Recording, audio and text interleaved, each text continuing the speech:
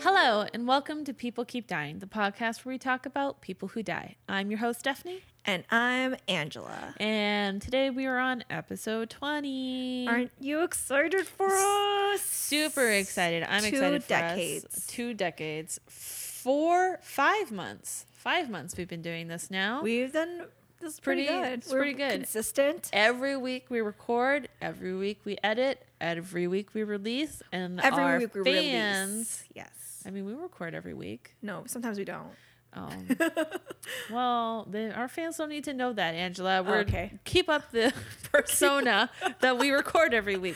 No, but at least we release every week. And that's because sometimes we do a little bit of double recordings like we're doing tonight. And sometimes we're really busy, so that's why we gotta do it. Yeah. And it's because we want to maintain a schedule for our fans. We want to remain consistent for you so that you will continue to listen to us. Will remain consistent with us. Yes. But if you can also leave us a review and Yeah. a nice review, I'd appreciate it. But if you have a bad review, you can keep it to yourself. The only bad review I want is like someone telling me that my voice is annoying. But you can email that to that us. would just that would validate how I feel about my own voice. If you have any concerns, you can email us your concerns. I've done customer service for the last decade at this point. What could they possibly be concerned about other than like our mental health? Maybe. And you don't need to send us an email concerned about our mental health. Or I guess like maybe they're concerned that we're trying to plan something, like we're going to plan a murder. Oh, no. And like we said in an earlier episode, we would not get away with it. So I'm also not going to plan my murder on a podcast because that's how you get caught. But we would be the very first podcast to do it. Would we? I mean, we don't know what other people are doing. That's true. I think I've been hearing a lot about podcasts that like record sessions for an entire year without releasing it, and then they release the podcast. Yeah. And I just look at that like, I mean, I sort of understand why. I mean, Serial does it, like, but that's different. Well, that's a different thing because that's like episodic. To me, that's a procedural. Yeah, it's like a Netflix show, basically. Yeah. Where they're doing a lot of research and stuff. No, these people just like recorded a podcast every single week. They did a session, and then like the following year they decided to finally release it because the guy was like, "Okay, yeah, no, I'm pretty good with it now." I mean, who knows? And I was just like, everyone has a different process. So we don't know what kind of people are murdering people on podcasts. And that's true. I mean, last week we had a lady who wanted to be the first murder or the first suicide on TV. Yeah. Attempted suicide. Someone's going to want to be the first murder on a podcast. But I would prefer where they make everybody else listening to it. Yeah, it's not going to be us. I'm pretty sure that gets shut down real fast, though. This was a long-winded rant on like nothing here. Welcome to the podcast, everybody. Thank you for listening. This is not ending. Yes. So I'm going first today. And today we're going to talk a little bit of a mystery, but it's not like, to me, it's not really a mystery. I feel like they have solved it. But technically they have not. It's like an unsolved murder. And I'm like, come on. It is. No, it is. It is. I know you hate them, but this one's like I said, I feel like this one's solved. Okay. I really do. Okay. But for whatever reason, they don't close enough physical evidence. They don't have enough. Yeah. Okay. Let's start you off. So, on January 2nd, 1935, at 1:20 p.m., a young man walks into the Hotel President in downtown Kansas City. As he walks up to the front desk to check in, he complains to the bellboy about the outrageous prices of the neighboring hotel. Probably like $10. I mean, it's back in 1935. Yeah, $10 would be a lot. It probably I'm was just saying, $10. yeah. He requested an interior room on the high floor, and he checked in under the name Roland T. Owen. He heads up to his room on the 10th floor, room 1046, drops off his comb and toothbrush, then leaves the hotel for the night, and the hotel workers say they saw him infrequently after that. Which, to me, isn't very weird behavior. Like, when I show up to a hotel, I usually just drop my stuff off and then I go do the things that I wanted to do while I was in the town. Yeah. Like, I don't spend that much time in my hotels. I do. Do you spend a lot of time? I spend a lot of time in the hotel room, but not like out and about in the hotel. But do you think it's weird behavior for someone to show up at a hotel and for the workers there not to see them? I think that's normal. Yeah. I do feel like that's normal. I feel like that just comes with the territory. The following day, on January 3rd, a maid working at the hotel, Mary Soptic, stopped by to clean his room around 12 o'clock. When she tried to enter the room, she found that the door was locked from the inside.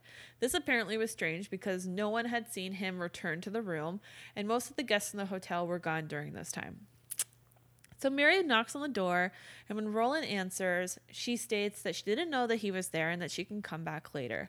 Roland tells her that she can come in and clean the room and that she wasn't intruding at all. When she enters, hate that, by the way. I hate it when they tell you that you can come in. I feel weird when someone watches you do your job. How weird is that? To, like, sit in a hotel room and wait, maid cleans your bathroom, and I don't think that, like, I think the way that they cleaned the hotel was probably a little bit different then because like the way that it comes across, she enters the room quite often, so it sort of sounds like she goes in and at one point makes the bed, and then later on she comes by and like drops off towels and probably does a little bit more tidying up. So it's really weird because my thing was she went once. Why is she going back to like drop off towels? Why didn't she drop off towels while she was first there?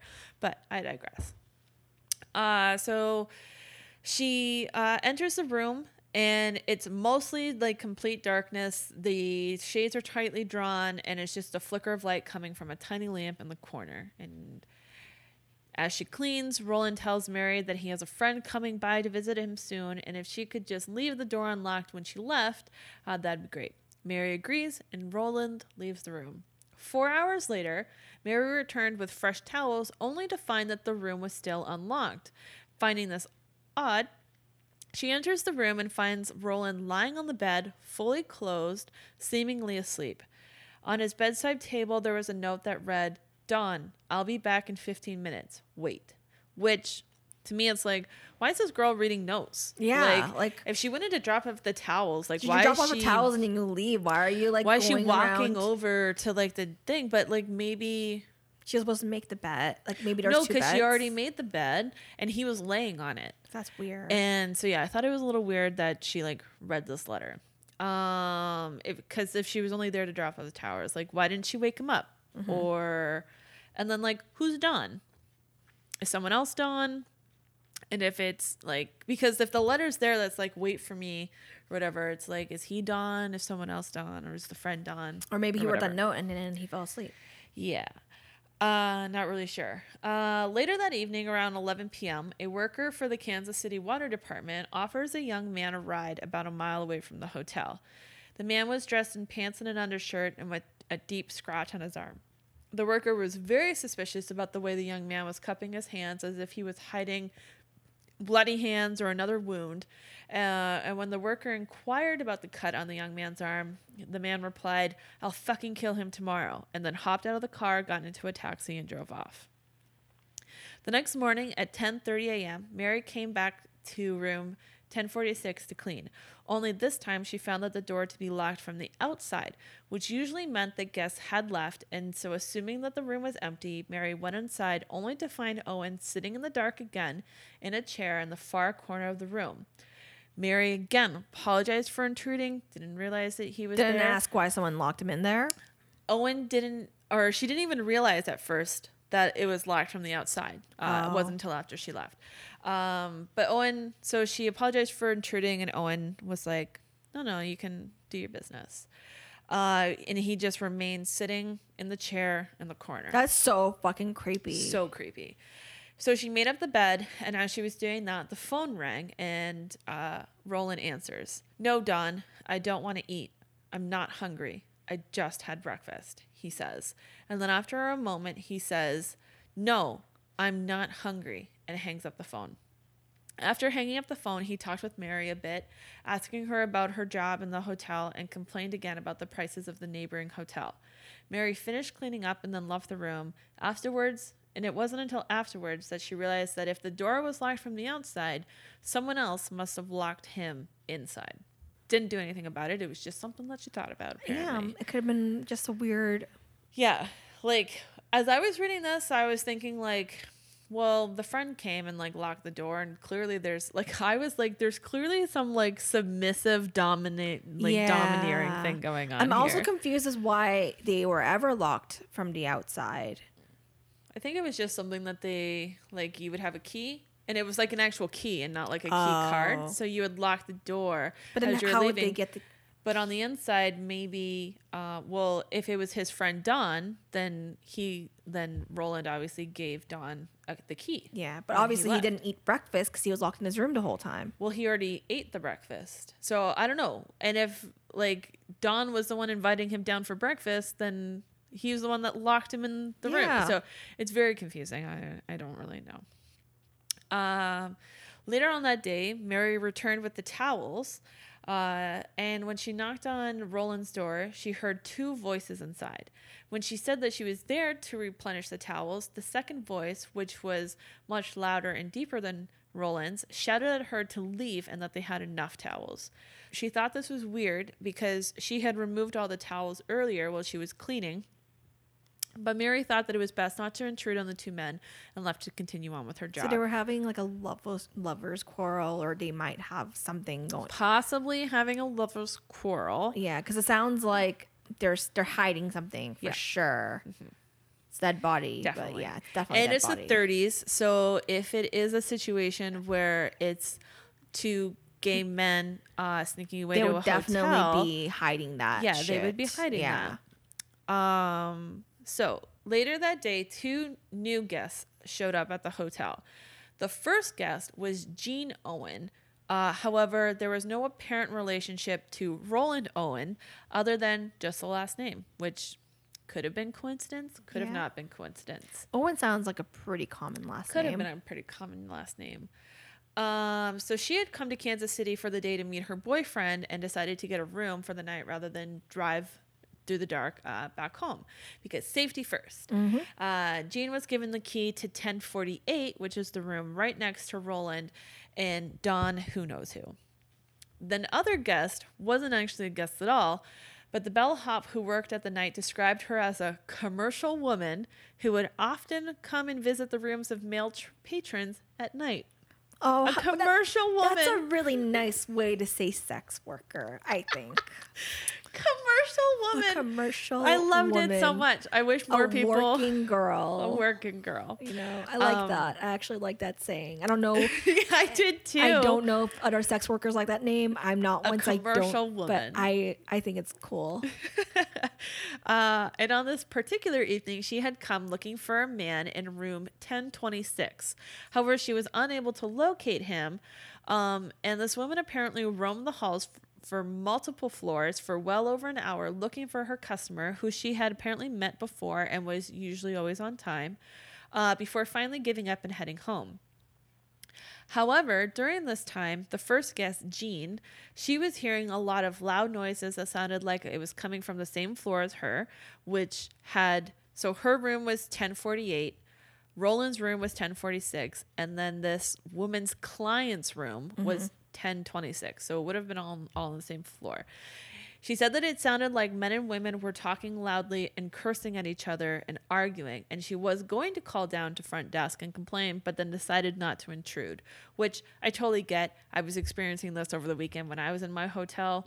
It's like one of those things where, are they really like bothering me? And this is the 1930s. Like this woman was probably like, well, it's not really an imposition. Like, it's okay. And plus she's from Kansas, and from what I understand, Kansas women are super nice. I don't know. I've never been there. I've never been there either. It's just what I've heard. All right.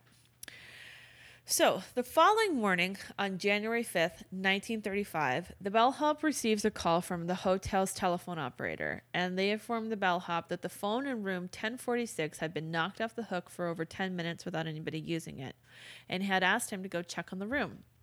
When the bellhop went up to the room, they found that the door was locked and that the Do Not Disturb sign was hanging from the doorknob. The bellhop knocked on the door, and to his surprise, Roland responded, "Come in." However, the door was locked, so the bellhop told him that he needed to get up and unlock the door.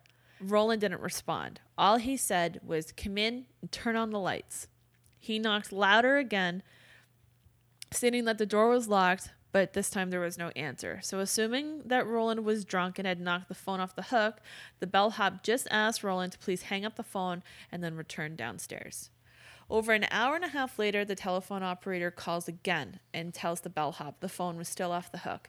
So this time the bellhop goes back upstairs, knocks on the door, and there's no answer. So they unlock the door with their master key, and when he opens up the door, he finds the man naked, lying on the bed, seemingly drunk. Again, the shutters are closed all the way. There's no lights on. It's completely dark. Not wanting to disturb the man and thinking that he's just drunk, the bellhop goes over, quickly picks up the phone, puts it back on the hook, and leaves, locking the door behind him. Then he went and reported the event to his manager. Mm-hmm. An hour later, the telephone operator calls again and says the phone is off a hook in 10:46 again. Oh my God. So the bellhop goes back upstairs, and when he enters the room, he discovers Roland sitting curled up in the corner of the room with his head in his hands with several stab wounds all over. The bed sheets and the towels are completely covered with blood, and blood spatter was all over the walls. What the fuck? The bellhop immediately calls the police, who take Roland to the hospital. And as they're taking him to the hospital, the police ask him who was in the room with him. And Roland responded, nobody. When they asked how he got hurt, he said, I fell in the bathtub. Oh, several times. Onto a knife. They asked him if he had attempted suicide. And Roland says no, then slipped into a coma. And when we arrived at the hospital, Roland is pronounced dead.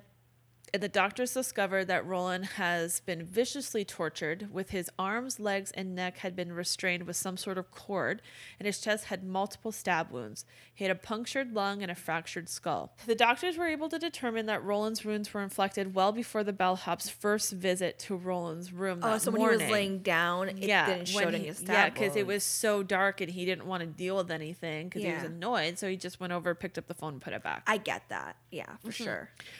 So the wounds had been inflicted well before the bellhop's first trip to the room that morning, and they figured that Roland was attempting to call for help multiple times but wasn't able to do so, do more than knock the phone off the hook due to his injuries. So he kept reaching for the phone, but he couldn't dial the numbers, and maybe he thought, like, if I just knock the phone over, they'll come up, which they did, but like I don't know why he never yelled out help when they were there, but maybe he was coming in especially and out like that of first time when he's like just turn on the light. Yeah, like it's like, why couldn't he just say help me at that point? Turn on the light.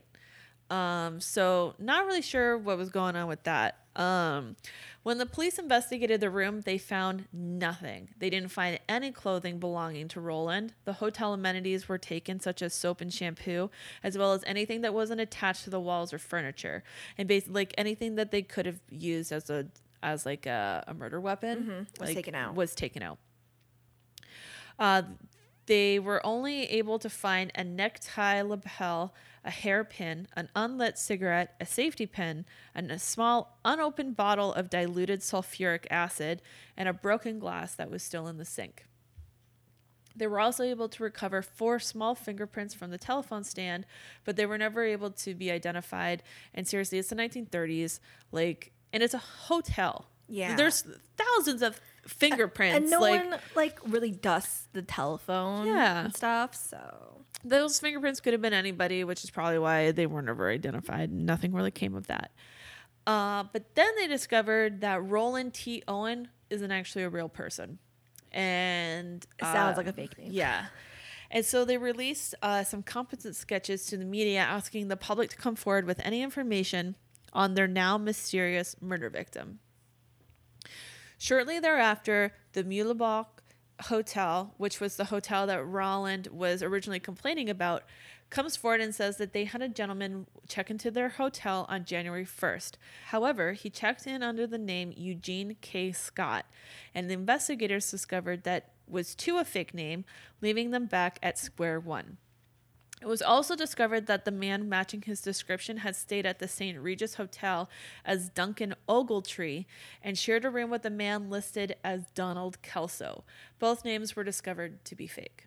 But now we have Don. It just sounds like like a rendezvous. Yeah, it sounds like two dudes that were like dating or having sex, and then one of them was like, I'm gonna fucking come out because I can't live like this anymore, and the other guy was like, that's not okay. Yeah.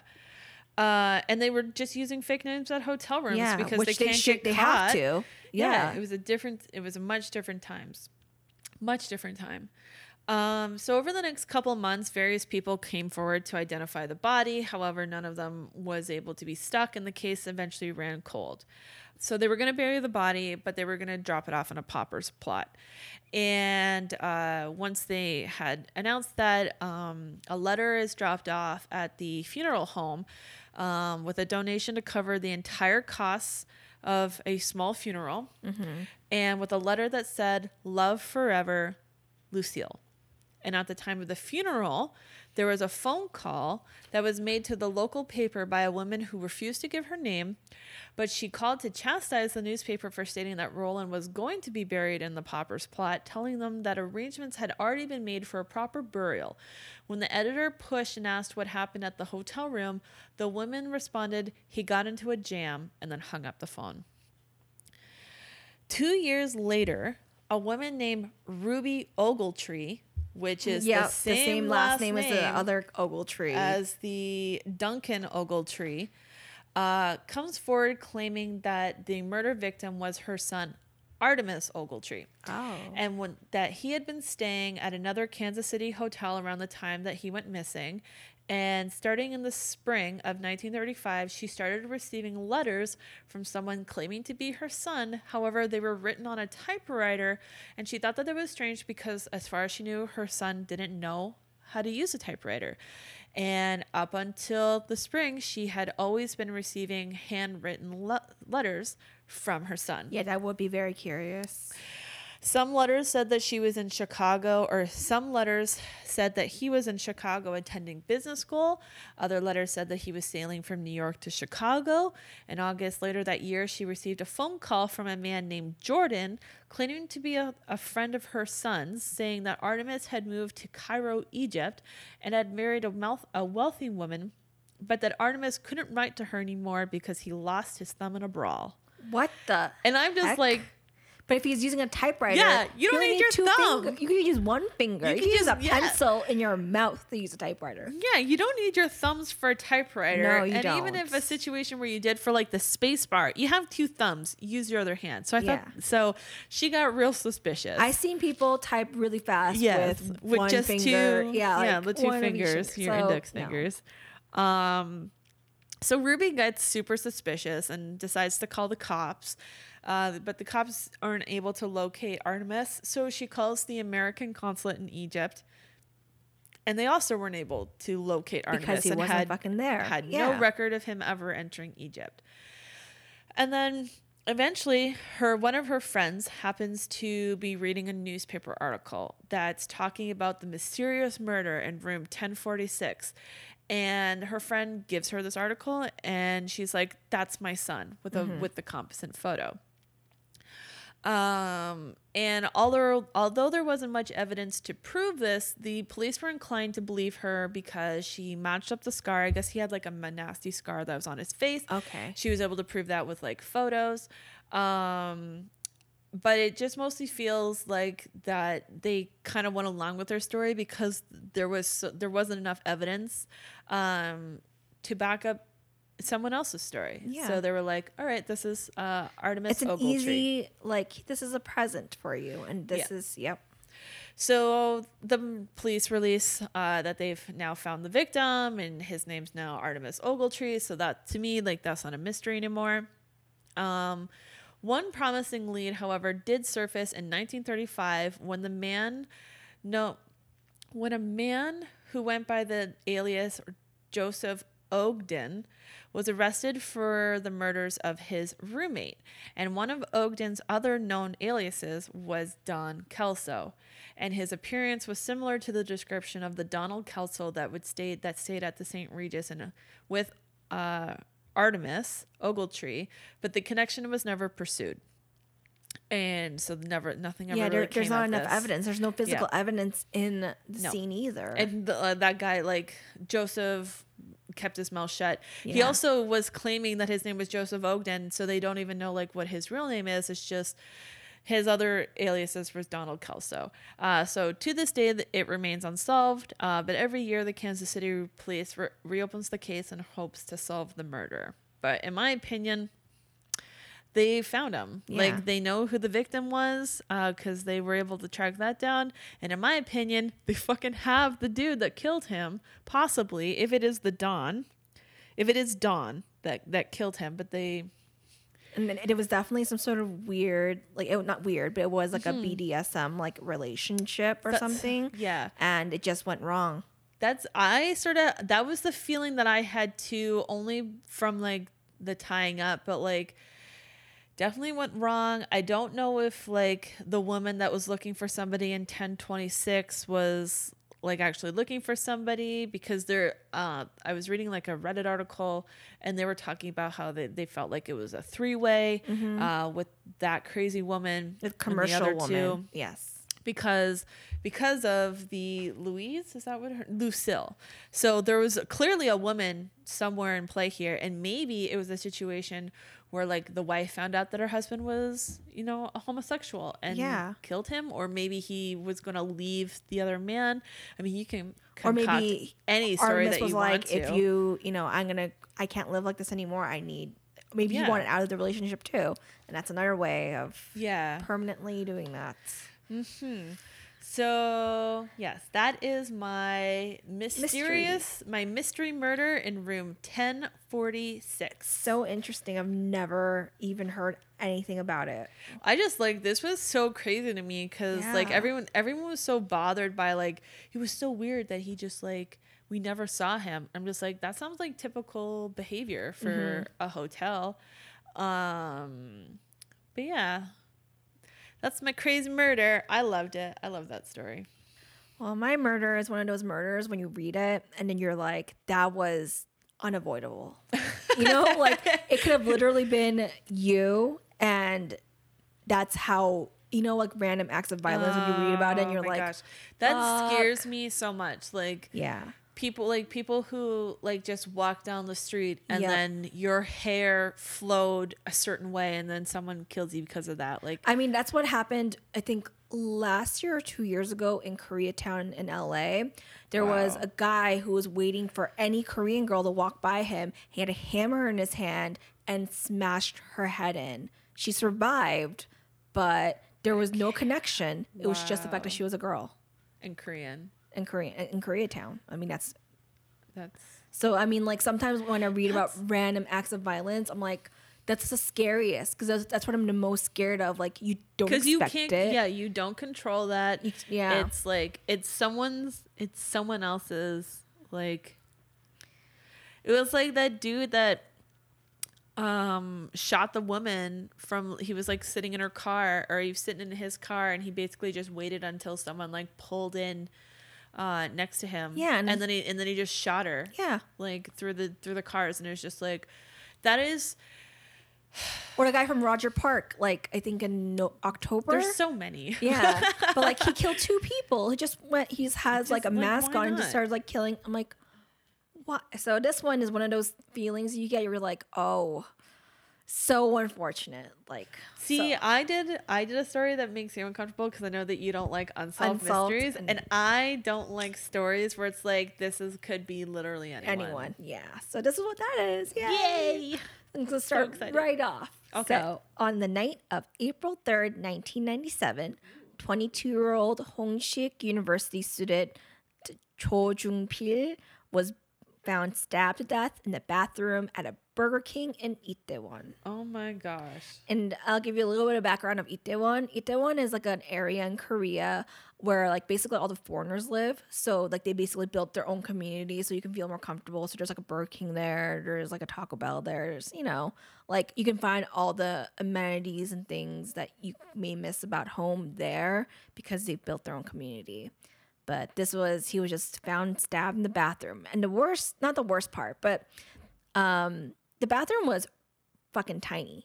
It was 1.5 by 2.6 meters, which is 5 Oh, sorry, about 5 foot by 8.5 feet. 5 by 8? I mean, that's really small. 8 doesn't seem like 8's pretty standard, but 5's pretty small. I mean, it's basically the bathtub.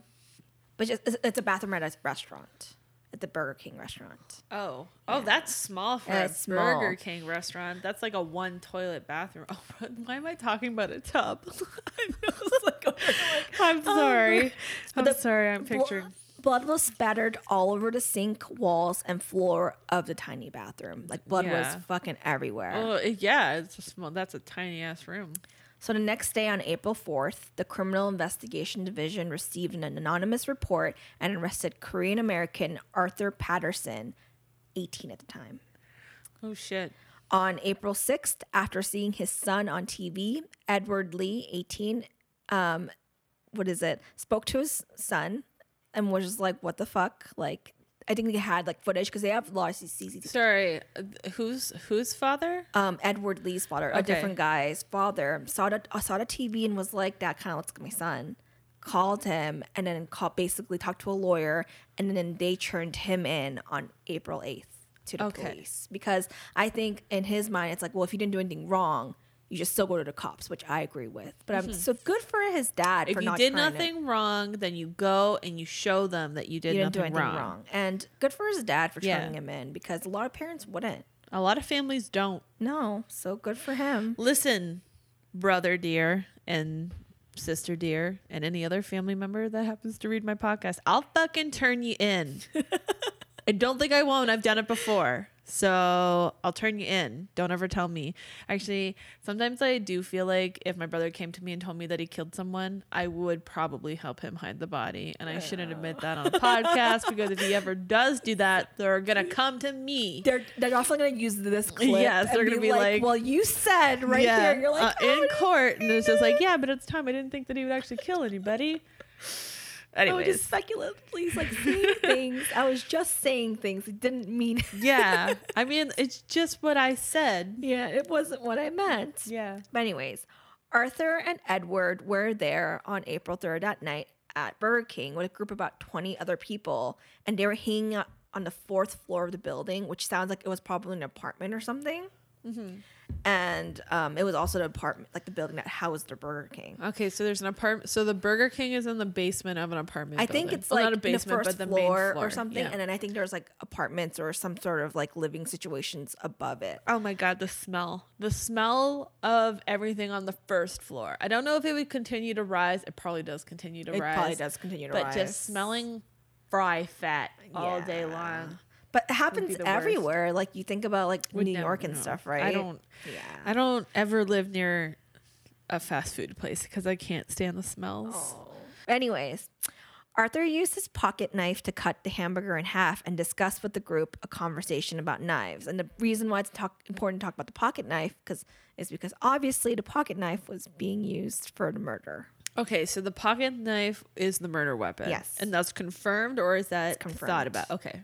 So after the rest of the group headed back to the 4th floor, Arthur and Edward headed to the bathroom. This is where they ran into Cho, and that's when the stories diverge. Cho was stabbed 9 times by the pocket knife. Okay. Edward said that while he was washing his hands in the sink, and I don't understand how 3 of them fit into that bathroom. It's such a small bathroom. I mean, I think it's probably bigger than what you're thinking. So 8 feet is definitely the length, yes. Right? And then 5, I mean, it's small. It's not big by any means, but I mean, I imagine it's probably about the same size as your spare bathroom, and you could definitely fit 3 people in there. But I mean, you want to be peeing next to people in there? Well, I also don't know if it's like multi-stall. Is it one of those bathrooms where it's just like probably, a toilet and a sink? Because if it was a toilet and a sink, you would knock the door if you're in there. So I'm assuming that if because there are all 3 of them were in there must have been more than one. And I don't know what guys' bathrooms look like. Don't they have like a urinal and then a stall? Yeah, so you can pee and poop in privacy. Weird. Anyways, Edward said that while he was washing his hands in the sink, Arthur stabbed Cho on the right side of the urinal. Like that's, Okay. And then Arthur I was just over here washing my hands, and then all of a sudden, and then Arthur said that Edward stabbed Cho. Because he said. Yeah. So then that's where it's like, well, then what really happened? Because obviously only one person stabbed, and it wasn't. Who had the wounds on their hands? Well, they didn't check that. Because isn't it like when you stab someone, you'll get... Yes. You'll also get there's an like a injury? whole thing for this. But Okay. Arthur's entire body was drenched in blood from head to toe. That's the victim? That's No. one of the guys. Okay, sorry. I'm getting confused with all the guys' names. I apologize. So Arthur was the one who was first arrested. Yes. Because he was found on CCTV, and Edward's the one who was turned in by his father. So Arthur and Edward are the perpetrators, and Cho is the victim. Okay, sorry. Cho's name is Jungpur or Jungpil, but I'm gonna just name him Cho because it's easier. And so Arthur's body was drenched in blood from head to pants, and Edward had blood spray patterns on his pants and the right shoulder and chest area of his shirt. He didn't do the stabbing. Yeah, that's what you would assume, right? Yeah. Yeah. So anyways, Edward's mom ran his clothes in the laundry after he asked her to wash it. But Arthur burned his clothes because it was so bloodied. Yeah. So you can kind of see where this is going. Yeah. But just kidding, that's not how this investigation happens, which is why the story's so long. Due to the language barrier and both boys blaming each other for the murder because they spoke English, and even if they're Korean American, they're probably more like me, where my Korean's just like, what the fuck are you saying right now? The case was mishandled, and Edward was arrested for the murder, while Arthur was convicted for possession of weapons and destruction of evidence because he threw the knife used in the murder down the drain in a U.S. military base. So even though Arthur was doing all of these very suspicious things, Edward got arrested.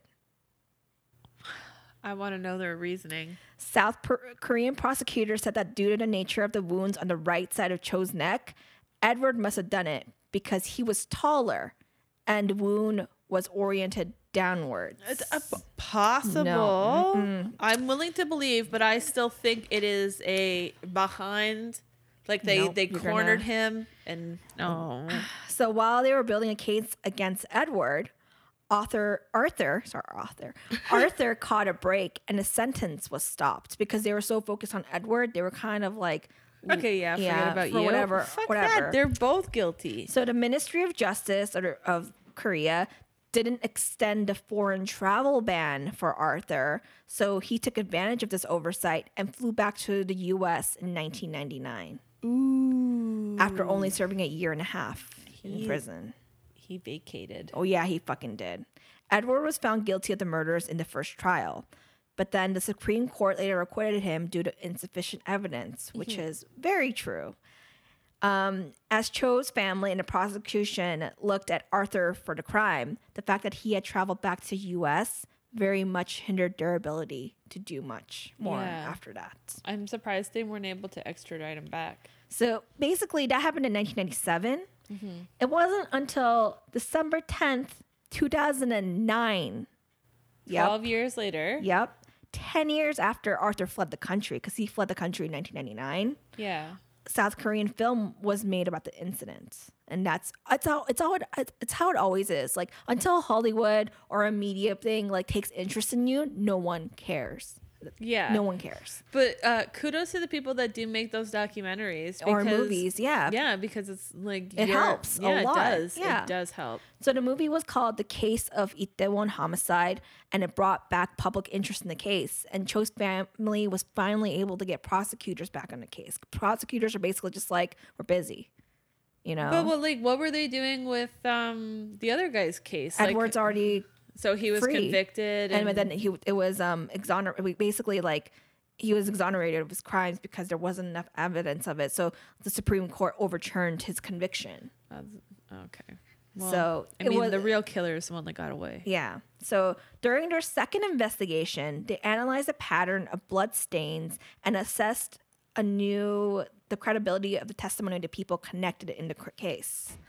Well, I mean, they're already coming out now and being like blood splatter's not a real thing. Yeah, but this is different because it was like the blood soaking was like the big thing. Like, one person's soaked in blood and the other one just has a spray of it. That's yeah. So a replica room was built. I don't know why they didn't do this in the first place, but a replica room was built as the Burger King was no longer there and a scene was reenacted.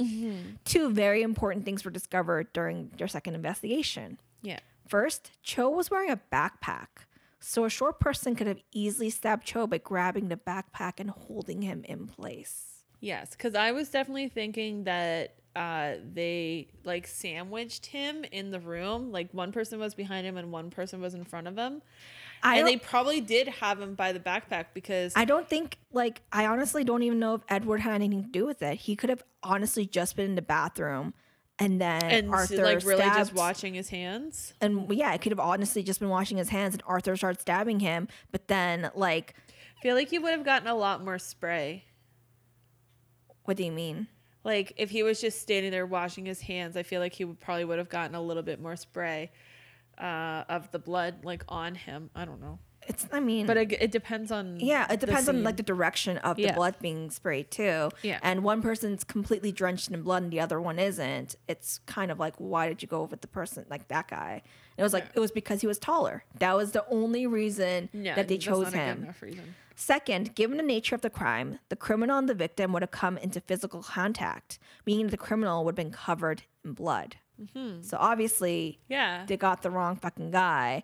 And yeah, you know, I don't know. I can't say if Edward for sure is innocent. You know, obviously, I think Edward held him, and I think maybe the reason why he didn't have as much blood splatter is because it was spraying towards the other guy. But I think like when you stab someone, it can happen so quickly that like.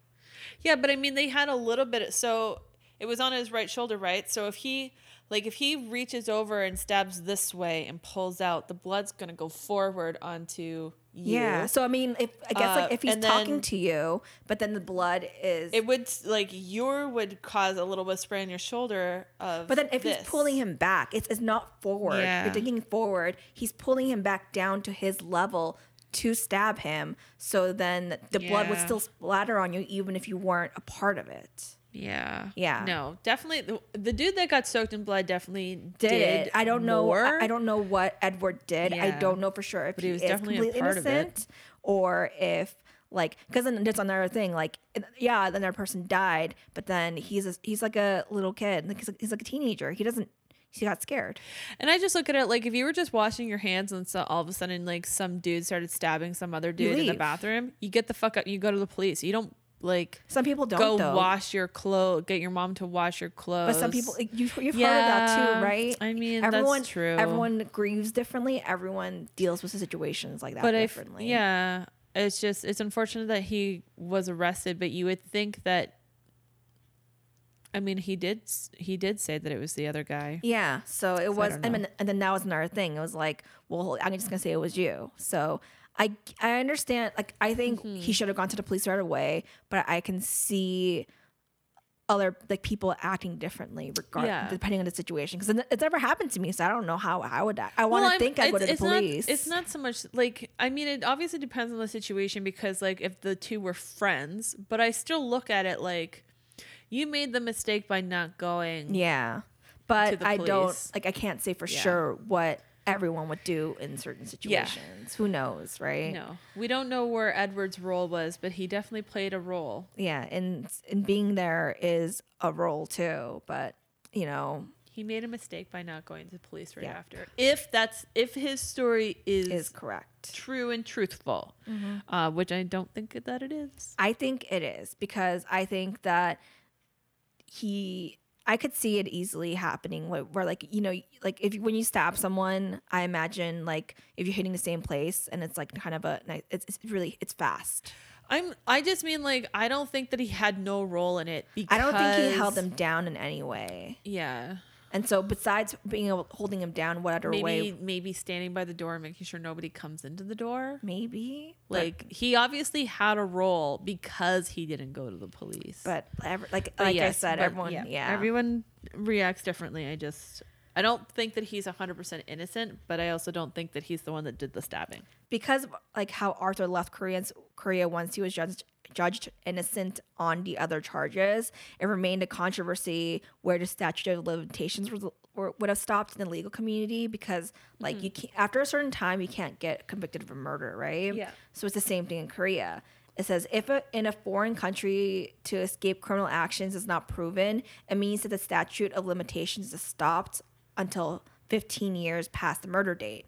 So the statute of limitations would expired on April 2012. So they were really close to that. And the only way he would have still been convicted after that date was if they found out that he fled the country on purpose. Which is so much harder to prove. I mean, but I can imagine how it would probably be a little easy for them to prove it in this case. Like, he left so quickly after he was clearly fleeing. But then it could have just also been like, he's, like, they're... Because I'm American and I want to go home. So lawyers are... Yeah. That's what lawyers are for, right? Yes. So to avoid controversy and basically all that, like jumping to hoop stuff, prosecutors announced on December 2011 that Arthur would be prosecuted.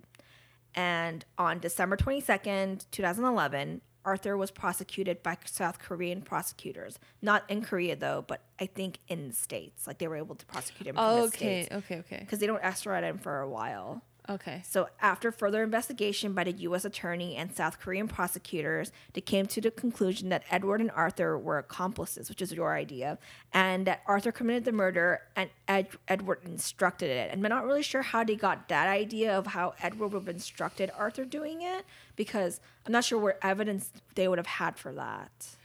It depends on what you define by, like, instructed. But like, if it was, like, his plan. Yeah, I think that's what they're trying to say. Like, it was Edward's plan, but Arthur's the one who went through with it. Mm-hmm. But the possibility for indictment for Edward is unlikely, as he had already been acquitted for the same crime. Yeah, and there's no double jeopardy. Mm-hmm. So on December 2012, the U.S. federal court in Los Angeles ruled for Arthur to be extradited to South Korea.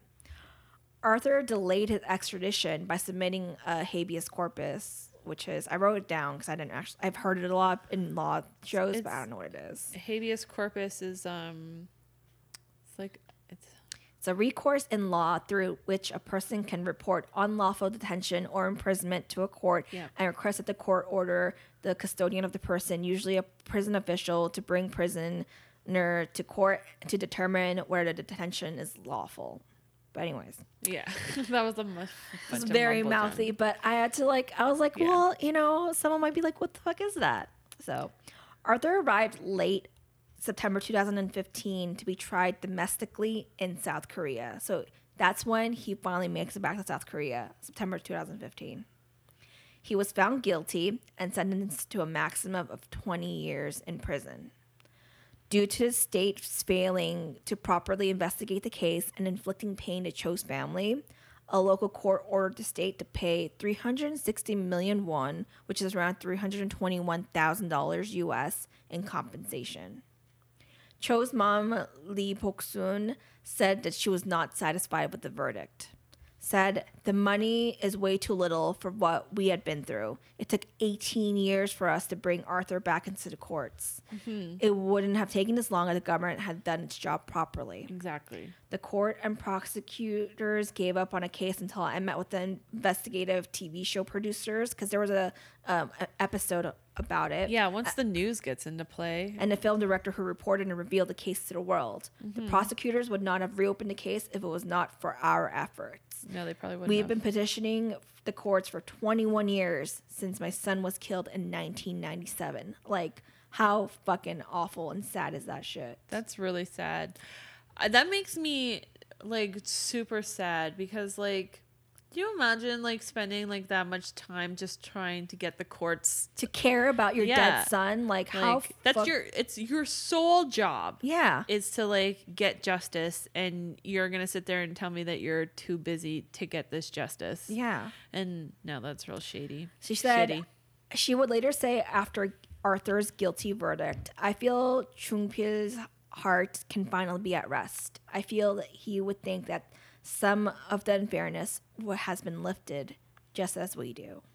Following the trial, the defense revealed that they will appeal to the sentence, explaining that when they consider the bloodstains left on the scene of the crime, Edward appears to be the real criminal, which is what you're supposed to do when... Yeah. But I'm like, I get, you're a lawyer, that's your job, and when you're a murderer, it's your job to try really hard to prove that you're not a murderer, because that's what you fucking do. And it's so awful, because that means it's just going to get dragged on the court forever. Yeah. And she's going to have to keep going back and relive this awful thing that happened to her son, who was doing nothing. He was at a Burger King.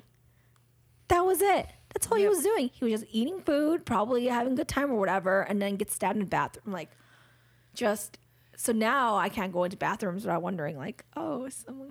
Yeah, someone gonna stab me in here? No, that freaks me out too, because it could have been a situation where like he was maybe he just looked at him the wrong way, and him and his friends were probably sitting at the other table and just like, hey, you know what? Let's do it that guy. Yeah, but then they already had a pocket knife on them too, right? So it's like, so you just have a pocket knife on you, and then they're like, I just want to go kill someone and see what it feels like. Basically what it seems like. Yeah, 100%. And because they both go together know the guy, too. right? Yeah, and they both went in together to the bathroom, and do guys usually go to the bathroom together? No. It's weird, right? Yeah. Yeah. And like, you just don't expect it. You don't go into the bathroom and think to yourself, "Oh, these two people are going to kill me. This is where I'm going to die." Yeah, like it just in a Burger King bathroom. That's so sad. Like it just couldn't. It just, I don't know. But that's really sad. I just also thought it was so weird that it was so recent that he got extradited back to South Korea. Yeah, that took a really, really long time. A surprisingly long amount of time for everything. Yeah, because why didn't they just extradite him back like right away? Yeah, maybe because they didn't have, they couldn't. And as a disclaimer, as I always do a disclaimer, just because I cover a lot of murders in South Korea doesn't mean there's a lot of murders in South Korea. No. It just means that I can pronounce the names a little easier. Yes. So. Yes. No, I am very appreciative of Angela being able to have a better pronunciation with these, because there are a lot of stories that I would like to do, but I don't, because I'm worried. Like, I wouldn't want to. See, like I don't want to have to ruin a story because I keep pronouncing and you have to say wrong. Their names continuously. Yeah, you continuously do it. And so out of respect, I haven't done some stories. Yeah.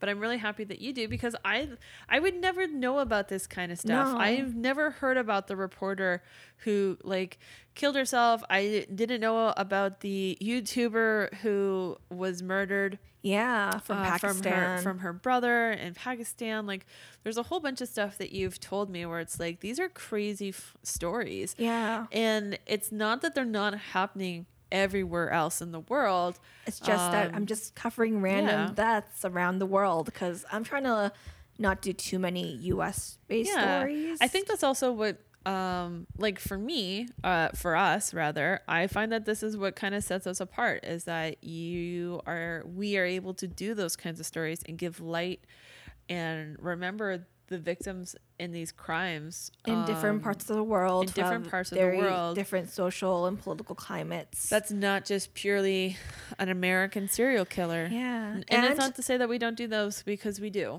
What a way to end this episode. Well, if you liked our episode, be sure to leave a review, subscribe, rate, like us. We're on most social medias at People Who Keep Dying. You can send us an email if you guys have any suggestions on stories that you'd like to hear. peoplekeepdying@gmail.com. And hopefully you're here next week. Like, you aren't imprisoned. You aren't dead. Yeah. You didn't mysteriously die in a hotel. And if you go to a hotel, don't give your fake name, guys, because if you die, they're not going to be able to find you. It's really hard. For many years. You should leave a trail, like a breadcrumb trail. Just one little trail. Unless that's what you really want, I guess. Yeah. You want to die anonymously, which is kind of weird. But, you know, it's your own thing. Die however you want to die. Yeah, let's hope you can die however way you want to die. All right, see you guys next week. Bye.